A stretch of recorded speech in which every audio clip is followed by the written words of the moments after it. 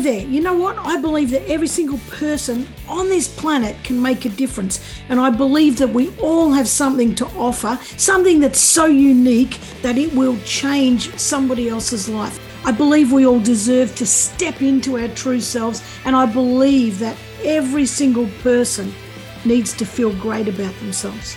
I want you to step into who you truly are, and I want you to make a difference for somebody else and for yourself. And I don't think it's that hard. It's a matter of putting one step in front of the other and just taking action. And I'm interviewing guests that have done just that. I'm Karen Vaughan. This is the Get Off the Bench podcast. And here is where you can make that decision to make your life count. It all starts with you saying yes.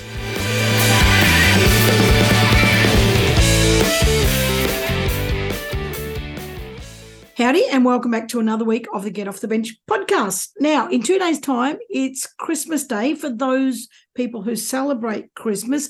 And often, well, not often, but sometimes somebody will give somebody a puppy or a kitten for Christmas. Now, I'm not saying that's a bad idea. What I am saying is a bad idea is that sometimes they're very, very cute as a puppy, but once they become not a puppy anymore, we don't think they're cute and they end up in the pound. And I think that sucks.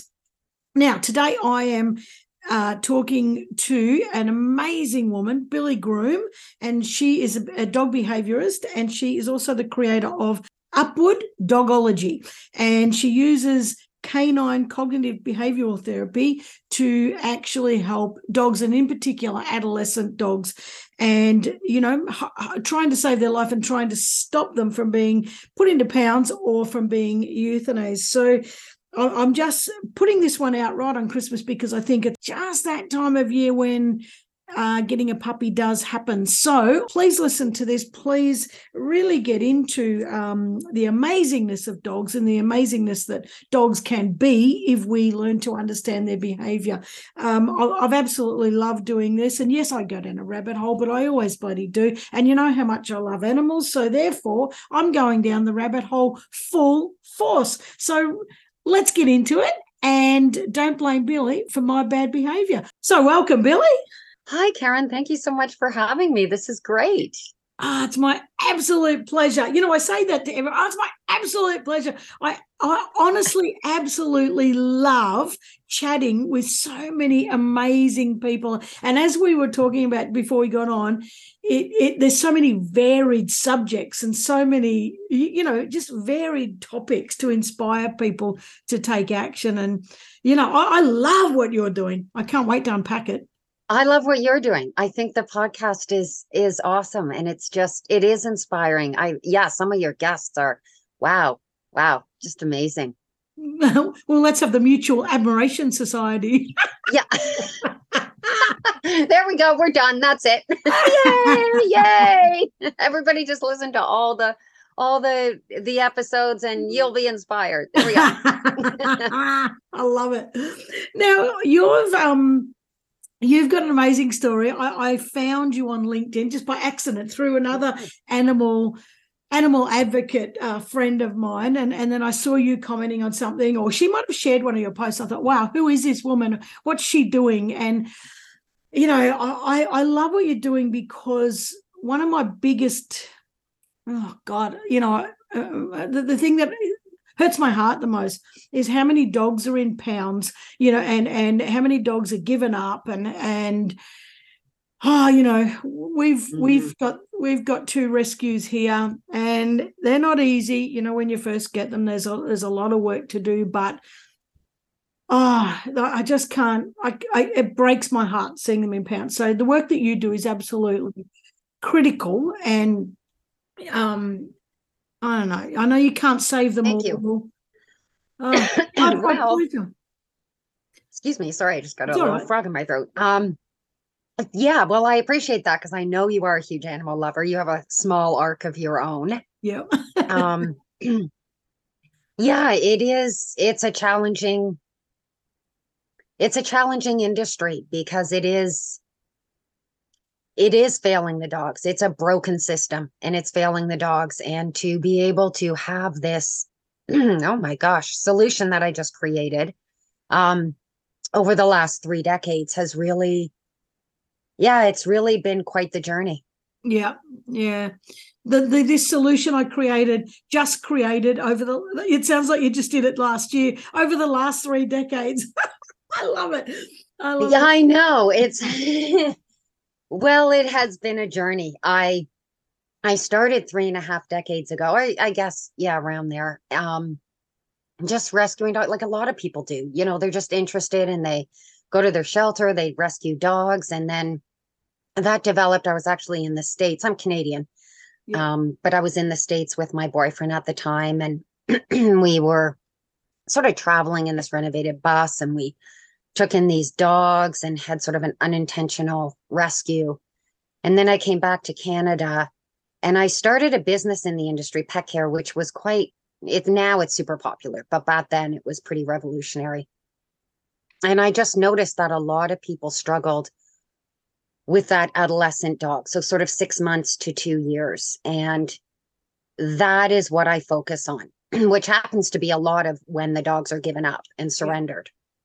Yeah. And that just kind of, it sort of stuck with me. Is, why are people so challenged with this stage? Why does everything go well during puppyhood? And common methods work well, and dogs get house trained and people are good. And then all of a sudden they hit that adolescent stage and what they were doing doesn't work. And dogs get given up or they just come right in off the street, and people will adopt puppies. Puppies are cute, and which is, all dogs are cute. All dogs are cute. But they're a little bit nervous to take in those adolescent dogs. So I just really focused on them, and I tried to figure out why they were so challenging. So I connected with rescue organizations and took in these dogs and literally learned this method from hundreds of dogs, from bringing in these dogs. And I learned I never studied to be a behaviorist or a trainer. My goal was to figure out a solution so that there weren't so many people challenged by these dogs and we can understand them better. And that is what I did. And I created a method, an actual method that's grounded in cognitive behavioral therapy, although I didn't know that at the time. But it's called Upward Dogology, which is an acronym. It stands for Urban People with Adolescent and Rescued Dogs. And that's exactly what I deal with. So when I say urban, I mean, they don't have to live right in a city, but they live an urban lifestyle with their dog. Yeah. They treat them like family. The dogs are around the house. They do things with them, take them to their kids' events and things like that. And then the dogs are either adolescent or they're rescued or both. And they're dogs, not puppies. And that became Upward Dogology. And it shaped my whole unintentional career path. I love it. And I agree with you. One of my big bugbears. See, I've got tons of bugbears. I'm one of these people that have a lot of bugbears, and I don't mind bloody sharing them either. I often end up down rabbit burrows and sharing my opinion. But it's. I used to have a T-shirt that said "A dog is for life, not just for Christmas." And I used to always wear it at Christmas. Eventually, it wore out, and I can't get another one. But it's. I get so frustrated with people like, I just get a cute puppy for Christmas, and then particularly now it's Christmas time, so I'm going to make sure this goes up at Christmas so I can bloody talk about this in the intro and outro and make sure we tell people. You go, girl. God damn, if you get a puppy for Christmas, or don't buy one, like just don't freaking get one. By the time this hits, it's going to be too late. People have already found one. But, if you get a puppy for Christmas, it's going to turn into an adolescent, and it's going to turn into an adult dog, and they're not as cute as puppies. I think they are, but we've got to stop this mentality about just get a little cute puppy, because it's kind of like when someone has a baby.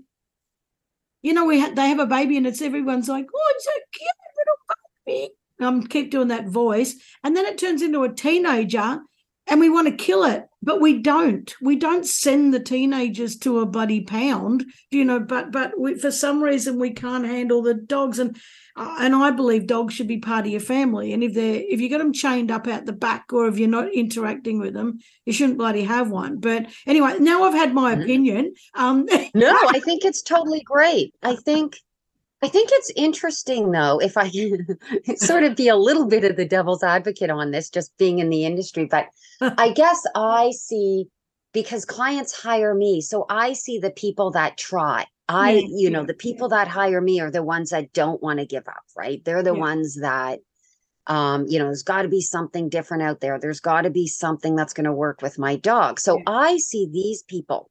Yeah. So I think what happens a lot is, and we don't have the stats on these. I've tried to get the stats. It's a bit challenging. I can from rescue organizations. It's a bit challenging from shelters because they're just not open. But how many people, when they do surrender or give up on their dog, how many people have had trainers? They've tried things. So I'm talking behavioral surrender or euthanasia, not anything else, because that's, my area of expertise. So yes, they become adolescent dogs and people get frustrated and they surrender. But the question is, why? Why are these people feeling like they have to surrender? Why are they feeling like it's their only option? It's quick to blame them and to say they're not patient. But 98% of my clients have hired 1 to 3 certified trainers. And it's not that those trainers were bad. They're good trainers. It's that the method doesn't work for the dog. The method works during puppyhood. And then based on brain development and the way that an adolescent dog, just like with children, right? They change and they grow, and we have to adapt our parenting styles, and we have to grow with the children. So the method that is in mainstream dog training is conditioning, and it's scientifically proven. Counter conditioning, classical conditioning, operant's the most common. So they do work. They are effective, but it has been scientifically proven that the way the dog's brain develops in the adolescent stage, they're not going to be as effective. And this is what CBT, when it does kick in. So when it's, I feel a little bit for some of these people who, you're not patient enough, or you're not giving it enough time. A lot of them have tried everything that they've been told, and a lot of them, unfortunately, feel forced to kind of go to that dark side and use some maybe not great methods, or an e-collar, or something that they don't really want to, but they feel like, a prong collar, some stuff that they don't want to. And by the time they find me and contact me, they're feeling really crappy. They're like, I got to do something. So, it's sort of that side of, is the system failing the people, and then blaming the people for failing the dogs. Yeah. It was a long way of working around that, but that's what I see. No, I get that. And you've pulled me up and you've made me rethink. I'm going to rethink that about all the other reasons. I think I'm just talking about a handful of people that I know, who just say, can't be stuff. And they get the staffies, the bulldogs, the pit bulls, sure. They buy them, and then they're like, no, I don't want to do it anymore. So I'm talking about the ones who totally don't buy, the totally. And they do, you're right. They say things like, oh, he grew. I mean, who gets a Great Dane and then doesn't realize that the dog's going to grow? Right? Yeah. And they'll come up with, no, it doesn't fit my lifestyle, or and it sounds like they're lazy, but really those all go back to behavioral, because a big dog isn't big if they're fitting into your family, and you can take them places and walk them and do things with them and include them in.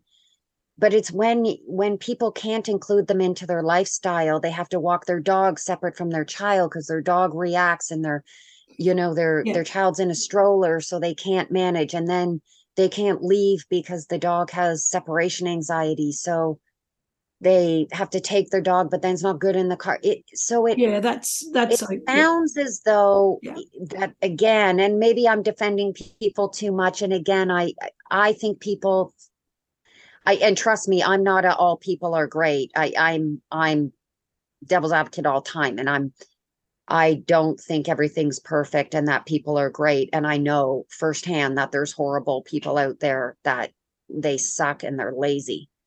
But a lot of it is, I think, people just feeling like they're out of options. They put the dog in the garage. They've tied the dog up outside. They don't know what to do. Yeah. Yeah. That's a very long and deep conversation, isn't it? Because it depends on so many variations. And I'm just thinking of one of our dogs, and it, I won't go into it, but basically was just an indoor dog and then thrown out in the backyard for a year when a baby came along, and it took us a year to even get her to be able to look us in the eye properly. She was. So like that's amazing that you did that for a year. Like, sorry to interrupt, but that, you're right. A lot of people would give up on that dog. But on the same note, it's unfair that people have to spend a year, and unfair. Personally, I think it's unfair to the dog too, because the method I use is far quicker. Dogs integrate quickly. They bond. It's all about bonding and integrating quickly and getting over that anxiety and getting over those issues. And it is remarkable that you lasted a year and you didn't give up, but we can realistically see that a lot of people wouldn't. And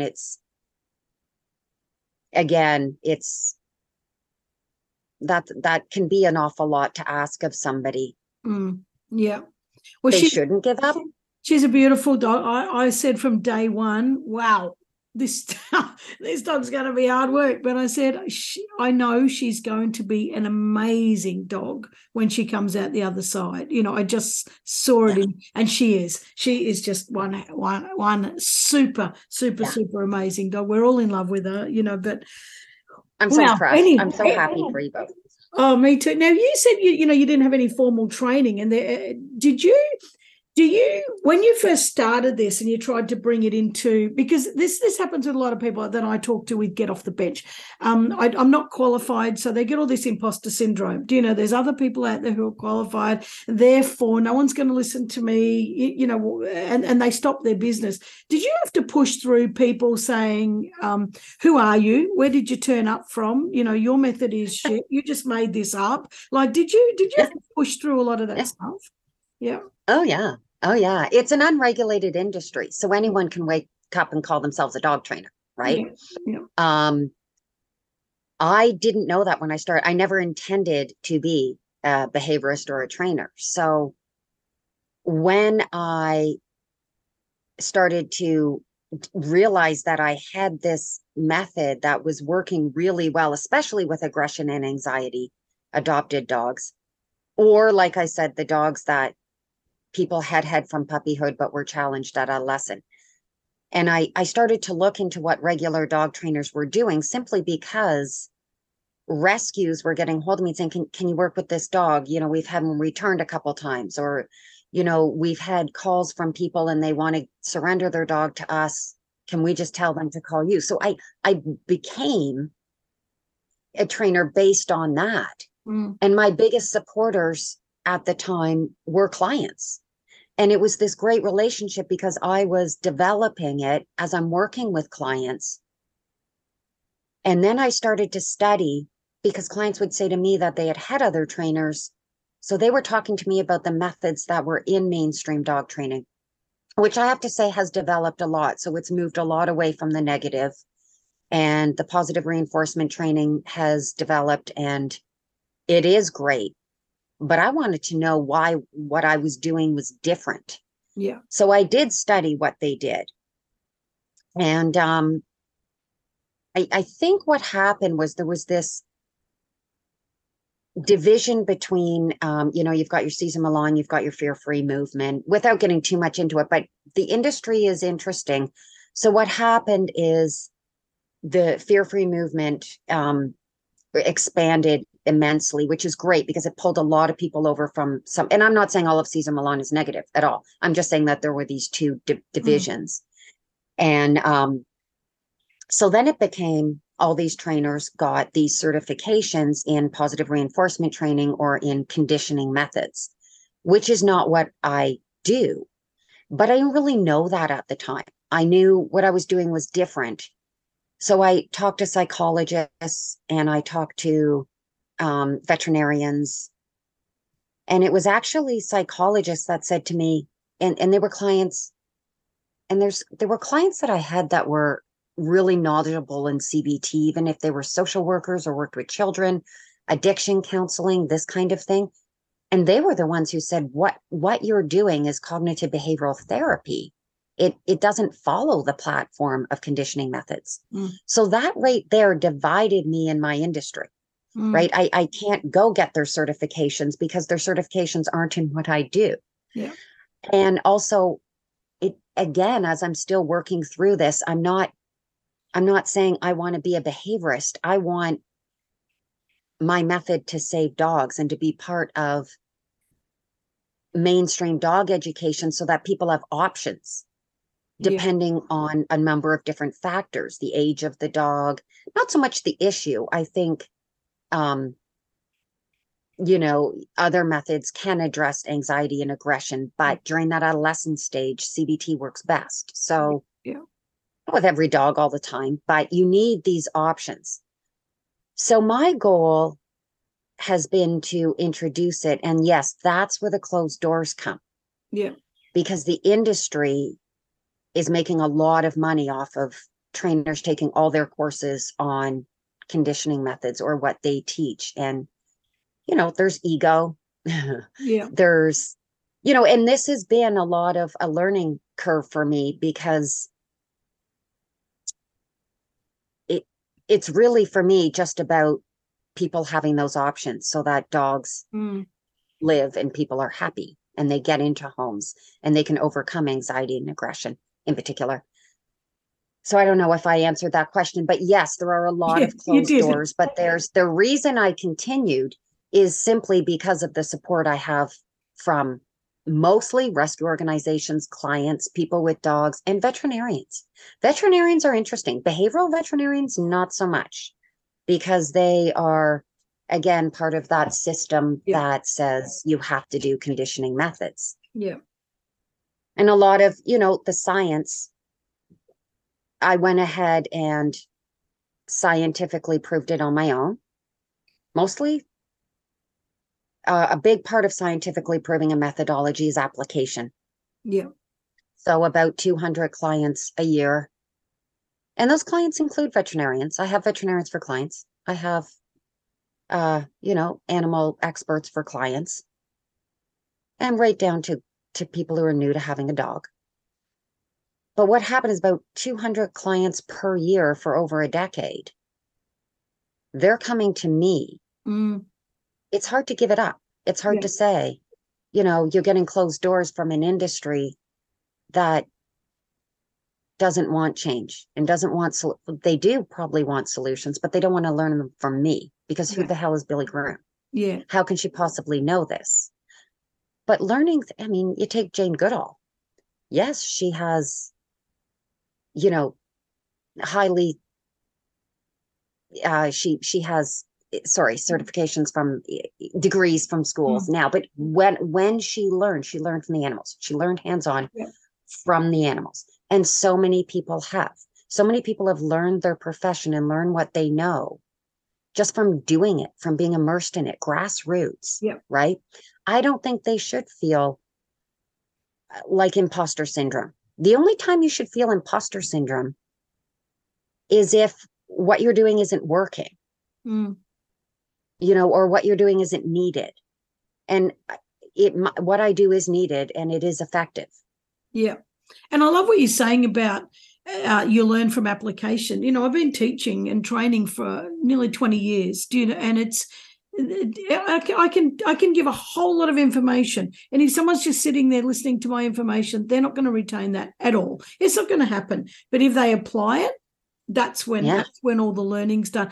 I love that. Now, you seem to have this affiliation with adolescents, and you've got this, I don't know, you've got this kind of a connection with the dogs. You've obviously got a connection, or you wouldn't be able to, they wouldn't have been able to just work with you and blend with you straight away so that you could all learn all this other stuff. I'm going to say the name Peter Gibson. Now, you're writing a book at the moment, and you sent me just one little chapter, and it reduced me to tears, and I just sometimes think, how do people, I mean, about resilience and optimism, people pick themselves up and some people don't, and it's you tell us a story, because I just love the way that it meshes in with what you're doing now. So I don't know. He contacted you in 2020. Tell us about it. Yeah, thanks. Thanks for that, because it was really, I never know whether to share that story or not. And like you said, I really only learned it in 2020. Peter Gibson called me. I didn't know who he was. It was just the phone rang in the day, and I answered it thinking it was going to be someone about dog training. And he was very polite, very nice and mature man, I could tell. And he just, he asked me if he could ask me a personal question. Sure. I mean, I don't have anything to hide. People can ask me anything they want to ask me. I'm going to tell them the truth. And it was the most simple question was just, were you born with the name Leslie, and were you born in Port Credit, Ontario? Yes. I mean, it's not something I share a lot, but it's not something I hide. He said that he found me on LinkedIn. And at that time I had recently become active on LinkedIn. And he said, based on what I do for a living and just being so involved in animal activism and animal welfare, and my last name, which was still Groom at that time and still is. And he said he thought I might be this person that he's been trying to find and get a hold of. And he wanted to tell me a story. And he name dropped some people from where we're from. He said he's from there as well. And when he name dropped these people, I could tell he was about 10 years older than I was. And that gave me a little bit, okay. I mean, these people are good people. And he said, when I was 7 and he was 17, he had a family pet. His family was quite successful and a well-known family in this small town that I lived in. And he had a dog, and that dog, dogs just, even though they're the best dogs, they just kind of take themselves for a walk one day, even though his dog never did that. The dog's name was Flash, and it was a boxer cross, just decided to take himself for a walk one day. And so he had lost his dog. He was looking for his dog, and the people in the community, no Facebook pages back then of lost and found pets. So it was just word of mouth.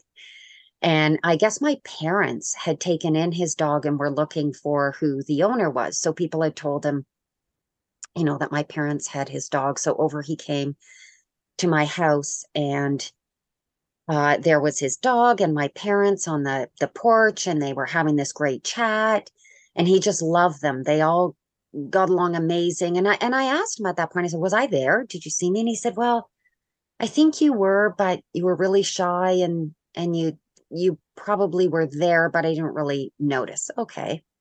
And that was like me. I was shy, still am. And so he really had a bond and a connection with my parents. And so then he left. And the following night, my parents were killed by a drunk driver, which I knew when he was telling me this story.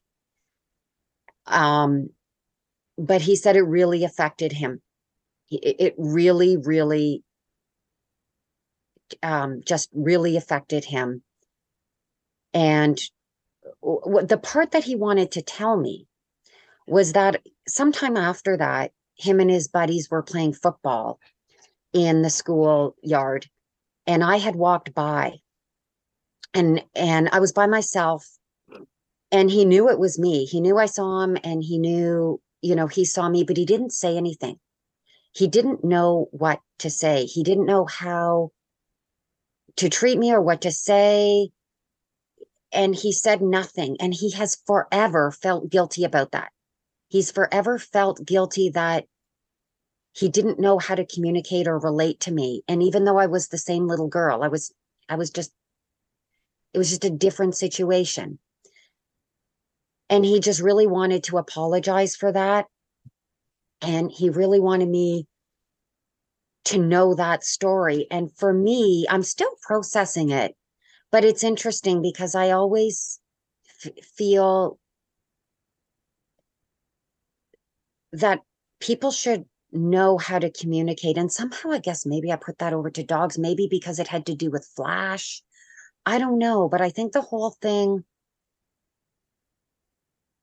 is that when somebody has a different background or a different upbringing or they're disadvantaged, it makes people feel uncomfortable and they don't know how to relate to them and they don't know how to talk to them and communicate or integrate them into their lives that was pretty much my whole upbringing from them. People just treat you like you're differently. And I guess maybe I took that over to dogs. And I just want people to have a way of bringing them into their home, because I think a lot of people really do. They really want to bring these disadvantaged dogs into their home and into their life. And sometimes they're nervous to do that because they feel like they can't or they don't know how to communicate. And that's exactly what upward dogology is. It's a formula that allows you to, formula is such a strong word, but it's not just, dogs are nice and pat them. It is actually a way of doing that. And so Peter's story, I think, maybe for me, I'm still processing it, but it connected a lot of dots. And I think that's why I did what I do, why it was so important to me. And I met Peter. I went to Toronto. I had actually booked a flight to Toronto before that phone call with Peter. I was going for business reasons, and I hooked up with him and we met and we had dinner and we talked, and it was awesome. And we're still in touch. And he's, one of my favorite people to talk to. What a story. Like, I think that I have things from school, and I remember I played at, I used to play guitar, and I played at a place, a school reunion, and there was my grade 4 teacher was there. And I said, you changed my life, because I want to say thank you, because you got me into guitar, and I've had many, many, many, decades of singing, and it's because of you, because, you encouraged me. And he, what he said? He said, I'm so, so sorry. And I said, no, I'm telling you a good story. And he said, no, he said, that year I let your year level down. He said, I had things going on in my life, and he said, I never gave as much as I should have to your year. And I said, oh, I never would have known that. And he said, really? And I said, never would have known that. I thought you were just amazing. And he said, I've been carrying that for all these years. Oh my goodness. And it was only because I said to him, that I'm so thankful that he was in tears. He said, I've never been able to say it. And he said, so thank you for allowing me to say that. And he said, it's plagued me for decades, so it's funny, that guilt that we carry, and at the end of the day, we carry it. You would never have known that Peter was, like, it wasn't bothering you that he didn't say anything. And no, not at all. Not at all. And no. And I think when people do struggle with how to connect with other people in situations, it's not their fault. And same with dogs, when they can't, it's not their fault. They need skills and tools to do that. They need a direction and how to do that. And I think a lot of people would step out of their comfort zone, whether it's with dogs, or whether it's with children, or whether it's with people with, disabilities, or whatever that is important to them. when they have the skills and tools to help those, a lot of people will. And that's really my goal, is to share this with people that really want to make a difference in animal welfare, because they need this skill. It needs to be out there. And it's interesting. There was another woman who I've known since kindergarten. And on that same trip that I met Peter, I hooked up with her, and her and I have been, I mean, we've always been friends as such, but we've been in and out of friends. We're very, very different people, extremely different. And she wanted to get together, and we just had a blast. We went to a bar, and we went to this bar. we had a blast, but she, she said, I want to apologize too. She said, I treated you terribly a lot. Often it was more important to me to be popular and to be part of the popular crowd. And I've never been part of the popular crowd. I've always just done my own thing. And she apologized. It was really quite a dramatic trip on that level, but it is interesting to have those, I'm almost 57. So, and that was 2020. So to have all of that come around and to really be able to put it into perspective and yeah. I don't think we'll ever finish. I think that for the whole of our lives, we need to be open to these kind of things coming up, and we're always, I think we know our life, and then we're like, well, now that just threw me a curveball, and I didn't know that. Oh my goodness, now I absolutely. Need to process that. But tell us about cognitive behavioral therapy, but you've put the canine in the front of it as well. So for anybody who's not familiar with that, just explain what that is. I was going to say briefly, but I don't know. I know, isn't it? It's interesting working with people using cognitive behavioral therapy, because as we start to do it and they start to apply it with their dog and they see the changes, there are so many people that come, oh, I do know it, or I've been struggling with this, or I had issues, and they see it and they relate to it. So I do think a lot of people, particularly maybe in the last 5 years, it's become, or maybe 10 years, it's become more okay to talk about problems that we have or issues that we're overcoming. Yeah. And to have this approach in the workplace and in schools and with your children. And that's what cognitive behavioral therapy, it sounds so serious, but it's actually an approach that is used to, in people, it's scientifically proven to rehabilitate habits, anxieties, keep saying but it's across the board.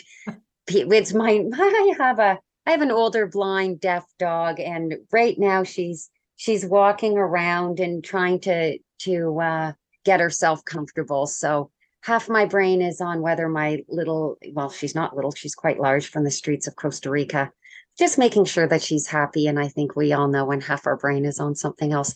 Yeah. So squirrel, this is when I want to say squirrel, with the dogs, it's like squirrel and our brain goes over here. But something like PTSD, something like that,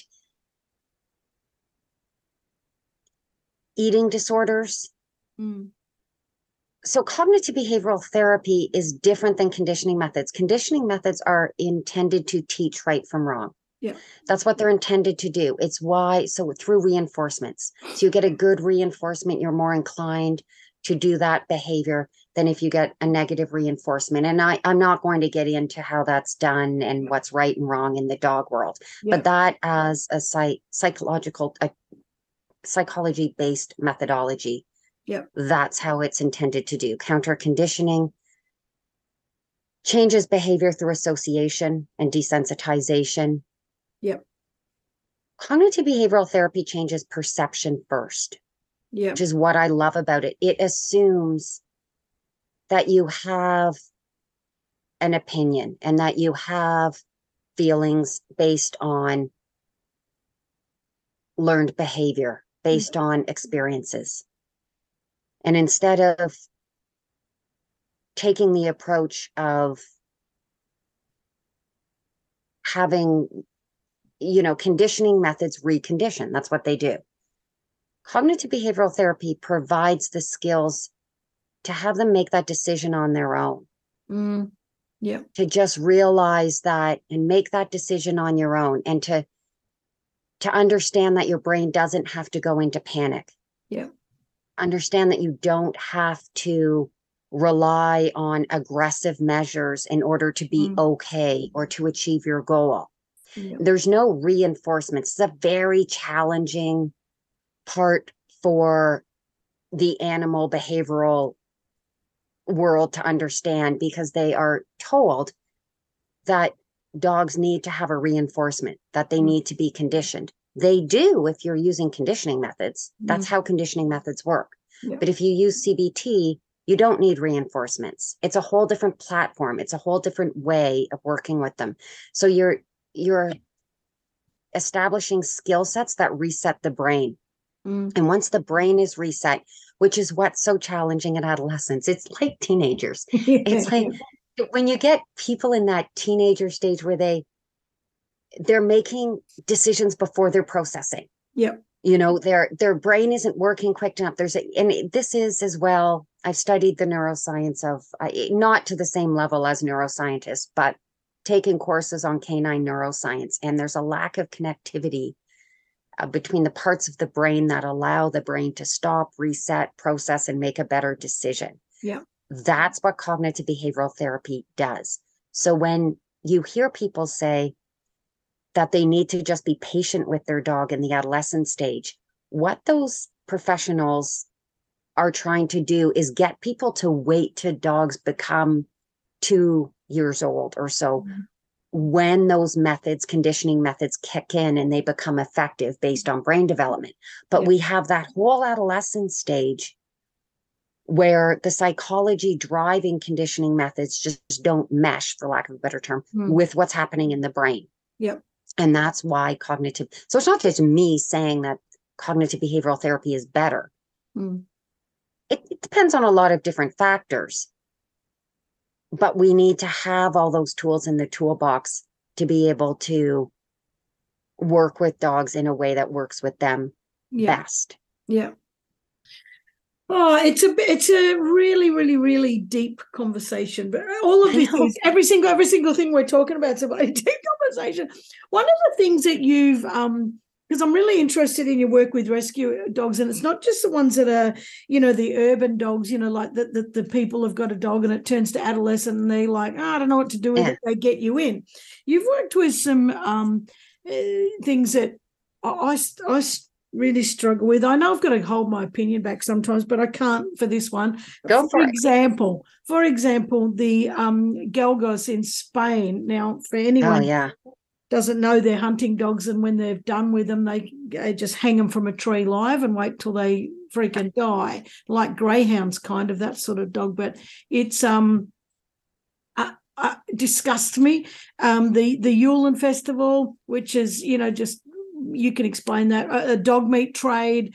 Like, these are cruel, and there's no this isn't about somebody not having a better method or somebody, not having a skill set. This is just downright just disgusting cruelty. Now, how do these dogs even get rescued from these? Because the intention of the people handling them is to kill them, like that.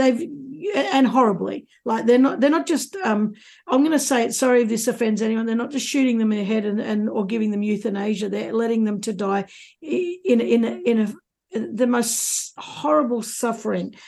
So how do they even escape these people? Like, how does one come along and say, oh, here's a dog that's halfway through death, I might just save it? How does that even happen, that they can be rescued?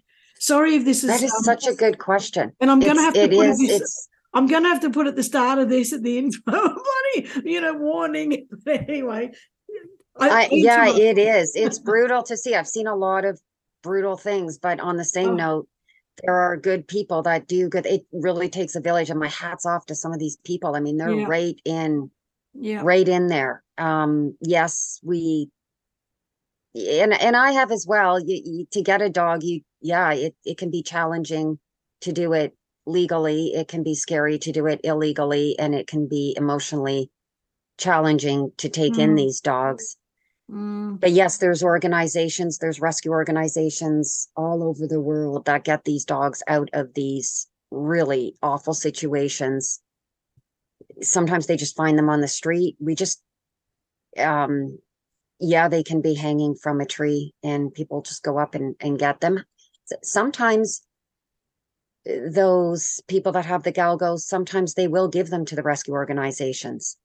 So it's interesting because the battle here a lot is that the politics allow it to happen. Tradition allows it to happen. Money. So it's not simply that these people are assholes. It's part of the tradition, part of their culture. The galgos, that's considered a sport. They're hunting dogs. It's considered a sport. And if the dog loses, that is tradition to either drag it behind your vehicle through town or burn it, or the ones that are hung from higher up were better dogs, the ones lower on the tree, because they scramble trying to get to the ground, which is 1 inch from them. It's a terrible mentality. And yes, once they start doing it that way, then you're crossing the line where tradition and politics and sports, when it becomes cruelty, it needs to go. It needs to stop. That we need to be human here. And this is completely inhumane. So you do get these rescue organizations that know that they're going to be infiltrated with these dogs at the end of the hunting season. But it does take a lot of different people, because there'll be rescue groups, for example, in the States or in Canada that have connections with these rescue groups and get them sent to us, and whether that's from all over the world. So it takes a village, and and this is what's so cool about your listenership right now. If they want to help, they don't have to be on the ground doing that. They can be helping with coordinating transportation, obviously funding. That's huge. Yeah. Getting funding, spreading awareness, sharing posts. Yeah. Writing articles, photography. You could have so many different skills that you can be a part of this solution. But yes, the people that are right there, I have got in, or I have worked with dogs. I've picked them up right from the airport, straight out of the meat market, the Korean meat market. And there's groups that just go in and they just slate, because they're all piled. These dogs are piled, hundreds of them, into like fish nets or like big netting. They'll just go chop them, and the dogs run if they can run and get them. They get them. It's amazing what people do sometimes.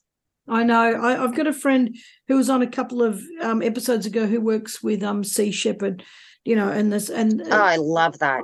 So do I. I'm constantly saying to her, you're so courageous. And, there are so many people out there who do put themselves on the front line, with so much risk. And That's amazing. Paul Watson is one of my heroes for sure. If I didn't get seasick, I'd be doing that. I'm scared shitless. I could probably use CBT to get over my seasickness, right? Here I am going on. I should probably try to do that. But seasickness is not fun. No, I'm the same. And I just think it's incredibly courageous. And you're right. I help by giving money, buying T-shirts, that sort of stuff. There you go. I'm sharing posts. I'm having her on the podcast like you. And, so I think we've all got ways to help. We don't have to be in there. But when you get these dogs to work with, I mean, the trauma, they've been through exceptional trauma. And even if you say, oh, well, they were hanging by a net and someone cut it and they escaped, that's, well, what trauma is there in that? And other than being hung by a net and being squashed by hundreds of other dogs. But a lot of them actually see the dog in front of them get slaughtered, get put into a hot, so there's a lot of these dogs are constantly watching other dogs being traumatized and murdered, in right in front of them. If you get any of those dogs, or when you get those dogs, how do they, is there much hope for them? How do they overcome that trauma? I know your system works, but is it really hard to work with those traumatized ones? Extra hard? Well, it really depends on so many different factors. It's amazing because some of them come right in, adapt right into their new life. They've lived on the street, or they've been kept in these tiny cages, all sorts of horrific things. I've got dogs and worked with dogs that were used as bait, part of the fighting system, which is terrible because in Northern Canada, that's unfortunately fairly common. Yeah. So I do see a number of those. They are their own being. They are their own dog. They're just like people. So for instance, we're working together, and usually the bond and the ability that goes quickly. That is a real part of CBT, is creating that initial bond. But some of them might come around and think, yeah, you know what? I like my house. I like my family. I'm okay walking by dogs on the street, but I don't want to go to the dog park. I'm not taking on any new dog friends right now. Yeah. We can get it so that dog will like perhaps maybe the dog that's part of their family, or the dog that's, their best friend's dog.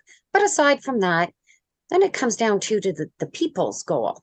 Is their goal for that dog to like every single dog? So if it's not, I have statistics on hundreds and hundreds of dogs in the rehabilitation and the success rate, and what works and what doesn't, and why, and the different factors, and all. I'm also dealing with people. I've had hundreds of dogs come into my care, but I work virtually all over the world. So I'm dealing virtually with people to work with their dogs. So you've got a number of layers there. Yeah. So I'm not teaching these people cognitive behavioral therapy. I'm adhering to my method in order to provide them with the information they need. Yeah. Excuse me. Some apply it better than others. Some have, sometimes I'm thinking, be interesting if this dog was in a home with another dog, or without that dog, would there be these differences? But I do have a huge success rate. Absolutely. And majority, I would say over 75% of these people felt that they were going to have to rehome or euthanize their dog, and they don't. It's been 0.2% in 10 years or even more than that, that have. So there is a high success rate. Yeah. But we have to be careful on success. It depends on what their goal is. We have to realize that these dogs they have their own personalities as well, right? They have their own personalities and what they want to do. And if people get too many rules set in their head, well, the dog is going to be in a crate when we leave. Why? Does the dog have to be? Not all dogs. The dog behavioral world has become very restrictive and rule oriented, and all dogs must do this and all dogs must do that. Even if you get a dog from puppy, you can say, we're going to walk the dog at this time, and then we're going to go to work, and then we're going to come home, and then we're going to go back to work, and the dog's going to be in a crate. Well, maybe that doesn't suit that dog's schedule. Maybe the dog doesn't want to shit at that time. You need to be flexible, like you do with anything. Yeah.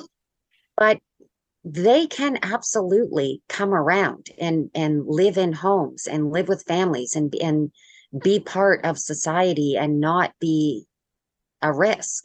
Yeah.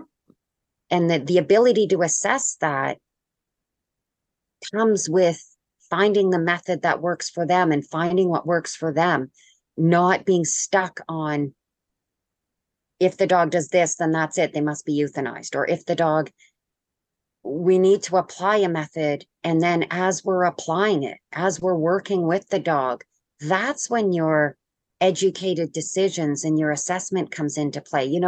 Now that we've worked with the dog a bit and we've made progress, and progress is what generates patience. When people see progress and I can see this working. We're not perfect yet, Billy. We're not there, but I can see it. Then you get this patience. Yeah. Because people feel good and they feel it happening. That's when they can make educated assessments. Does this dog fit into our family? Speaking of getting seasick, some dogs get car sick. And if people travel all the time and they need to be in their car, you can get medication for that. That's not behavioral. Is it behavioral because it's anxiety in the car? If so, we can fix it. If it's just, if it's a physical ailment, maybe the vet can fix it or provide medication that allows the dog to be in the car. But if it's a trucker who wants to take their dog everywhere they go all the time, maybe that's not the best dog for them. Right. So there's a lot of variables, but there's a huge success rate and they can absolutely, fit in. I love the dogs sometimes we don't even know their background. A lot of times we don't have no idea. They were just picked up by somebody who cared. Yeah. And ended up somewhere good. And now we're working with the dog and that's all we know. And I think it's really important to understand that every single dog has got their own personality, and every dog has got their own set of experiences. And, and I was just thinking when you're talking about the traumatized dogs, it is, isn't it? Because some people can have a trauma and pick themselves back up and others they never get over it, so. Yeah. And I think that you're right because we do tend to, well, not we, the society tends to go, well, a dog's a dog. They should all behave like that, and all dogs do this. And even I'm going to go right down to chickens. Like I've had a lot of chickens in my time. Every single one of them's got their own personality. My two donkeys have got different personalities. The cows have got different personalities. They've got different voices. All my stray cats, we've got 4 stray cats and they've all got different personalities. One wants to walk all over our heads all freaking night. But anyway, other than that. Oh, that's great. I love that. Yeah, you need an arc. That is so cool. I think that's great.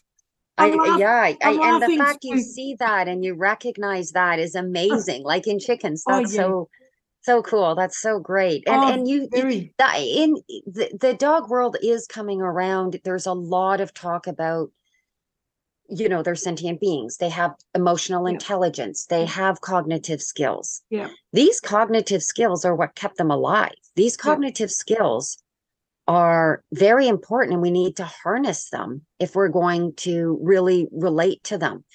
So this is what I find so interesting because the dog world is acknowledging that and saying they're their own beings and they're deserving of autonomy, yet they're continuing to push conditioning methods, which I'm not saying individual people don't recognize it, but the platform and the way that conditioning methods are designed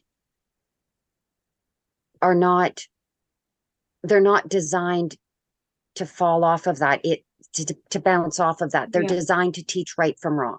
Yeah. Right. So that's why they're so good with puppies. And I'm not saying that each individual person who uses conditioning methods doesn't recognize that dogs have personalities. I'm just strictly talking the platform. And so it's almost like trying to fit a square peg into a round hole. Yeah. They're trying to stick with conditioning methods, but they're trying to recognize this emotional intelligence and this individuality. And that's what, again, of course, that's what CBT does. Yeah. And because it is designed to recognize preconceived thought patterns and to harness cognitive skills driving those thought patterns. Yeah. That's why it's so great when I'm working with people because they see this in their dog. Like they see it change and they see their dog just click over and reset the brain and make different, it's so cool. I love it. And I think that, it's not just dogs. We've got to get better. And this is another one of my peeves. We've got to get better at accepting that animals are not lesser beings than us, that all animals, that they are sentient beings, they have feelings, they have emotions, that they exist for their own purposes. And yes, we can have pets and that sort of stuff, which we do, but we've got to take care of them. We've got to allow to give them the space to be themselves, to express their personalities without keeping them locked in cages. Sure.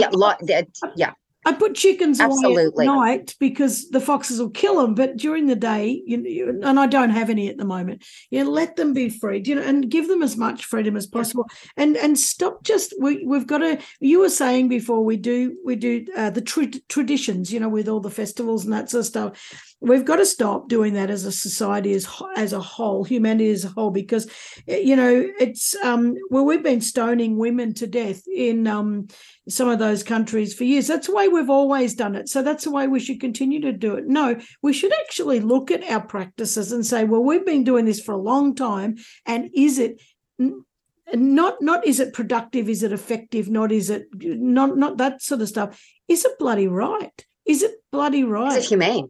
It's just wrong. Where are these people? I don't know how they can think that. It's just mind-boggling. And you're totally right. I one that just irks the shit out of me is trophy hunting. Yeah. Sorry, can I swear on here? I should have asked. Yeah. Potty mouth. Trophy hunting. That is awful. Bullfighting. These are money, tradition. Yeah. Sport. They'll say it's a sport. These are not a sport. A sport has two or more. All the participants are willing. They know the rules of the game. They know the outcome. They're and it's fair. They're willing to be there, and it's fair. Yeah. These are not sports. No. Yeah, absolutely. It goes way beyond dogs for sure, which is why I'm sort of at that point where I just want what I do to be out there, to be known to people, so that I can then move forward and continue to work on changing and help people. There are so many people that are very involved in animal welfare, changing laws, and they're really trying to get that done. And I'd like to have that time to spend and that effort and energy to really dive into those issues as well, because they're so huge. They're huge. Yeah. And unnecessary. It does not, I constantly say it. I'll say it all, as every chance I get to say it. We think that humans think they're the superior species. In actual fact, we're probably the lowest on the food chain, because we're the only species that deliberately goes and harms and deliberately dominates and I'm not religious at all. In fact, I can't stand it. But somewhere in the Bible it says that I believe it says, because I've never read it, is that we're the caretakers of the earth, or God will leave the earth for us to take care of the animals, or whatever the hell it says. Well, we're doing a shit job, so if everyone who thinks that they're good bloody Christians or good bloody religious people, why are we being so cruel? We should be bloody being so bloody wonderful to the animals. It really upsets me. I suppose you can tell. Yes. It is. And it should. It is. Speaking of shirts, I mean, I have one, if your religion requires you to kill, start with yourself, because you're not doing anybody any good. It's a terrible mentality. Whether it's on people or whether it's on animals, we just don't have that right. No. And we've got to start quick. I think the thing with a lot of humanity, which is a very odd word, is that we keep doing the same old things, and we just say that, well, that's what we do, but we don't ever question. And if we're so intelligent, which I actually think we are, I just don't think we're using it right. If we're that intelligent, we need to question more. We need to keep asking, why am I doing this? Why am I doing this?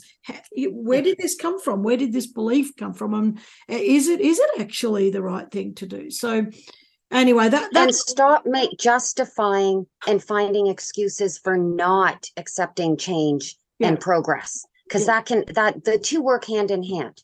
The two work hand. It's either, well, we've always done it that way, or just coming up with justification.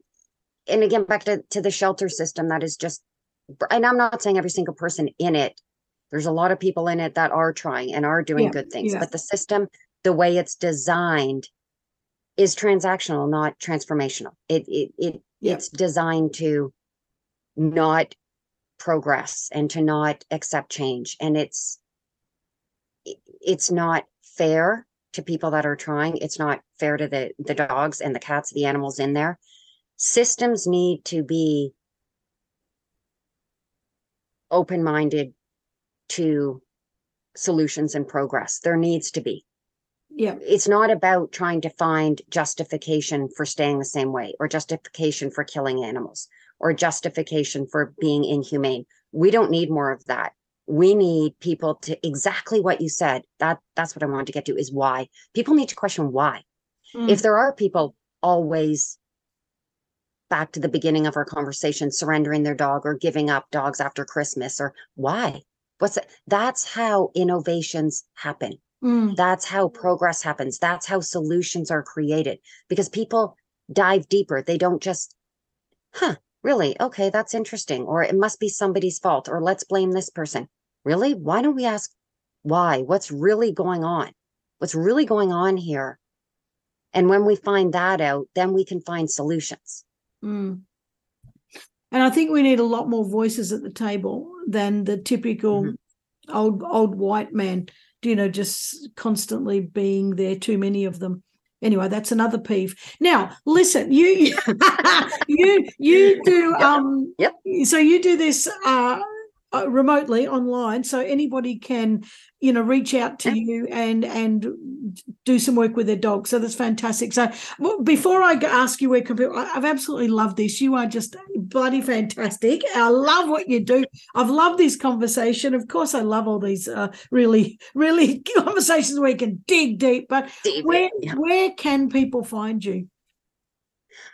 Well, my website is www.upwarddogology.com. And on there, I do have also I'm open-minded to connecting with, if anyone was offended on any of this, or if you are in the, the shelter world or anything, connect, reach out. I mean, I'm happy to. It's all about awareness and connecting and collaborating in order to get it right. It's not about being right. It's about getting it right. So let's do that, right? Let's work together to do that. So on that website, there is the information for the one-on-one training, virtual or live, and then also for just connecting with anyone in the industry. And then I'm on LinkedIn. That is Billy Groom. And Twitter is Upward Dogology. Facebook is Upward Dogology. I'm everywhere. Yeah. I have a podcast as well. Oh, do yeah, dog training disrupted by Upward Dogology. Yeah. So that talks more about, and I've spoken at lots of conferences, Animal Behavior Society conference and Animal Science and Veterinary Medicine conference, and those are on my Linktree, which is Upward Dogology, and all the articles I'm in and stuff. So if people just want to research it more on their own, I appreciate that. Or you can reach out. Yeah, absolutely. All right, and I'll put the links in there. And by the way, everybody, you should reach out to Billy and to collaborate, or to even if we've offended you, because just don't forget, I'm probably the one that offended you, not Billy. She's been the one that's been defending. I'm always creating waves. Yeah. I don't care. I'm the one that's saying, and you're going, oh, yes, but yes. No, you're awesome. So don't be offended by Billy if I'm the one that's shitting you. But anyway, Billy, I have loved this. It's just been such an honor speaking with you. I'm going to put all your links in the show notes anyway, so people can get hold of you. But I've absolutely. Thank you so much, Karen. I appreciate this opportunity. It's been a great conversation. You're amazing. I love what you do. Thanks so much, Karen. Well, ditto back to you. I think you're just bloody wonderful. So hopefully we'll catch up again soon. And absolutely. You have a lovely night. You too. Take care. Thanks. See ya. Ta-da. Oh, guys, that was fantastic. And yes, you know what? I got an opinion. I can't stand people hurting animals, and it's I'm going to keep saying it because just we don't need to bloody hurt animals. They all do have a personality. Every single animal has its own personality and its own reason for being. And I am so bloody thrilled that people like Billy are doing things differently, and I'm not going to make a judgment on the conditioning, on the CB2 or whatever, but you know what, one size doesn't fit all, and we need to have all these people out there that are trying different things and doing different things, and simply because they absolutely understand that every being on this planet exists for its own reasons, and we have to do better. We have to do better with not only dogs, but with every single animal on this planet, and that actually also goes to nature as well. We've got to stop trashing the planet. We've really got to try harder. And I know I go on about this, but goddamn, we've only got one planet. We really do. We've only got a short life. Don't bloody waste it on doing things that, well, we've always done that, to tradition. Fuck, come on. Like we've got to be better than that. Anyway, I'm just going down a rabbit hole, but I tell you, this stuff really gets to me. It really gets to me that we keep hurting each other. It really does. So I really hope you've loved that. And if you want to reach out to Billy because she does remote work with you, I mean, if you've got a dog that you're getting frustrated with, and I know that feeling because I've been there, reach out to her. Try something different. If you've been trying traditional methods, it's not working, and you really don't want to put that dog down, you really don't want to send it to a pound, reach out to Billy, please, please, please, and just give that dog the chance that it deserves. So I really hope you loved that. I have absolutely loved it. Of course I have. It's about animals. I'm going to put all the links in the show notes, so please follow her. At the very minimum, follow her, go and see what she's doing, and I really hope you got a lot out of that. If you're at a Christmas party and somebody gets a puppy, please speak up and say to them, this dog isn't just for Christmas. It's going to become an adolescent and maybe it won't be doing what you think it should be doing, and don't give up on it. This dog needs to stay with you for life because that's a commitment we should make. So if you're at a Christmas party and that happens, make sure you speak up, and I'll absolutely love you for it for the rest of your life. Anyway, that's it for me. I'm going. Thanks for joining me every week. Absolutely love it. And I'll catch you next week. See ya. Thanks for joining me. As always, I hope this episode inspired you. If you know somebody who's taken courageous action to create something that's making a difference for other people, let me know about it. Go to my website, KarenVaughan.com, tinker around there, have a bit of a look, and send me a message. I can't wait to hear from you. And remember, you're worth it. Your unique talents and gifts need to be out in this world, and I'm so passionate about inspiring you to achieve that. So you've listened to this episode. Just say yes, make the decision, and put one foot in front of the other. See you next week.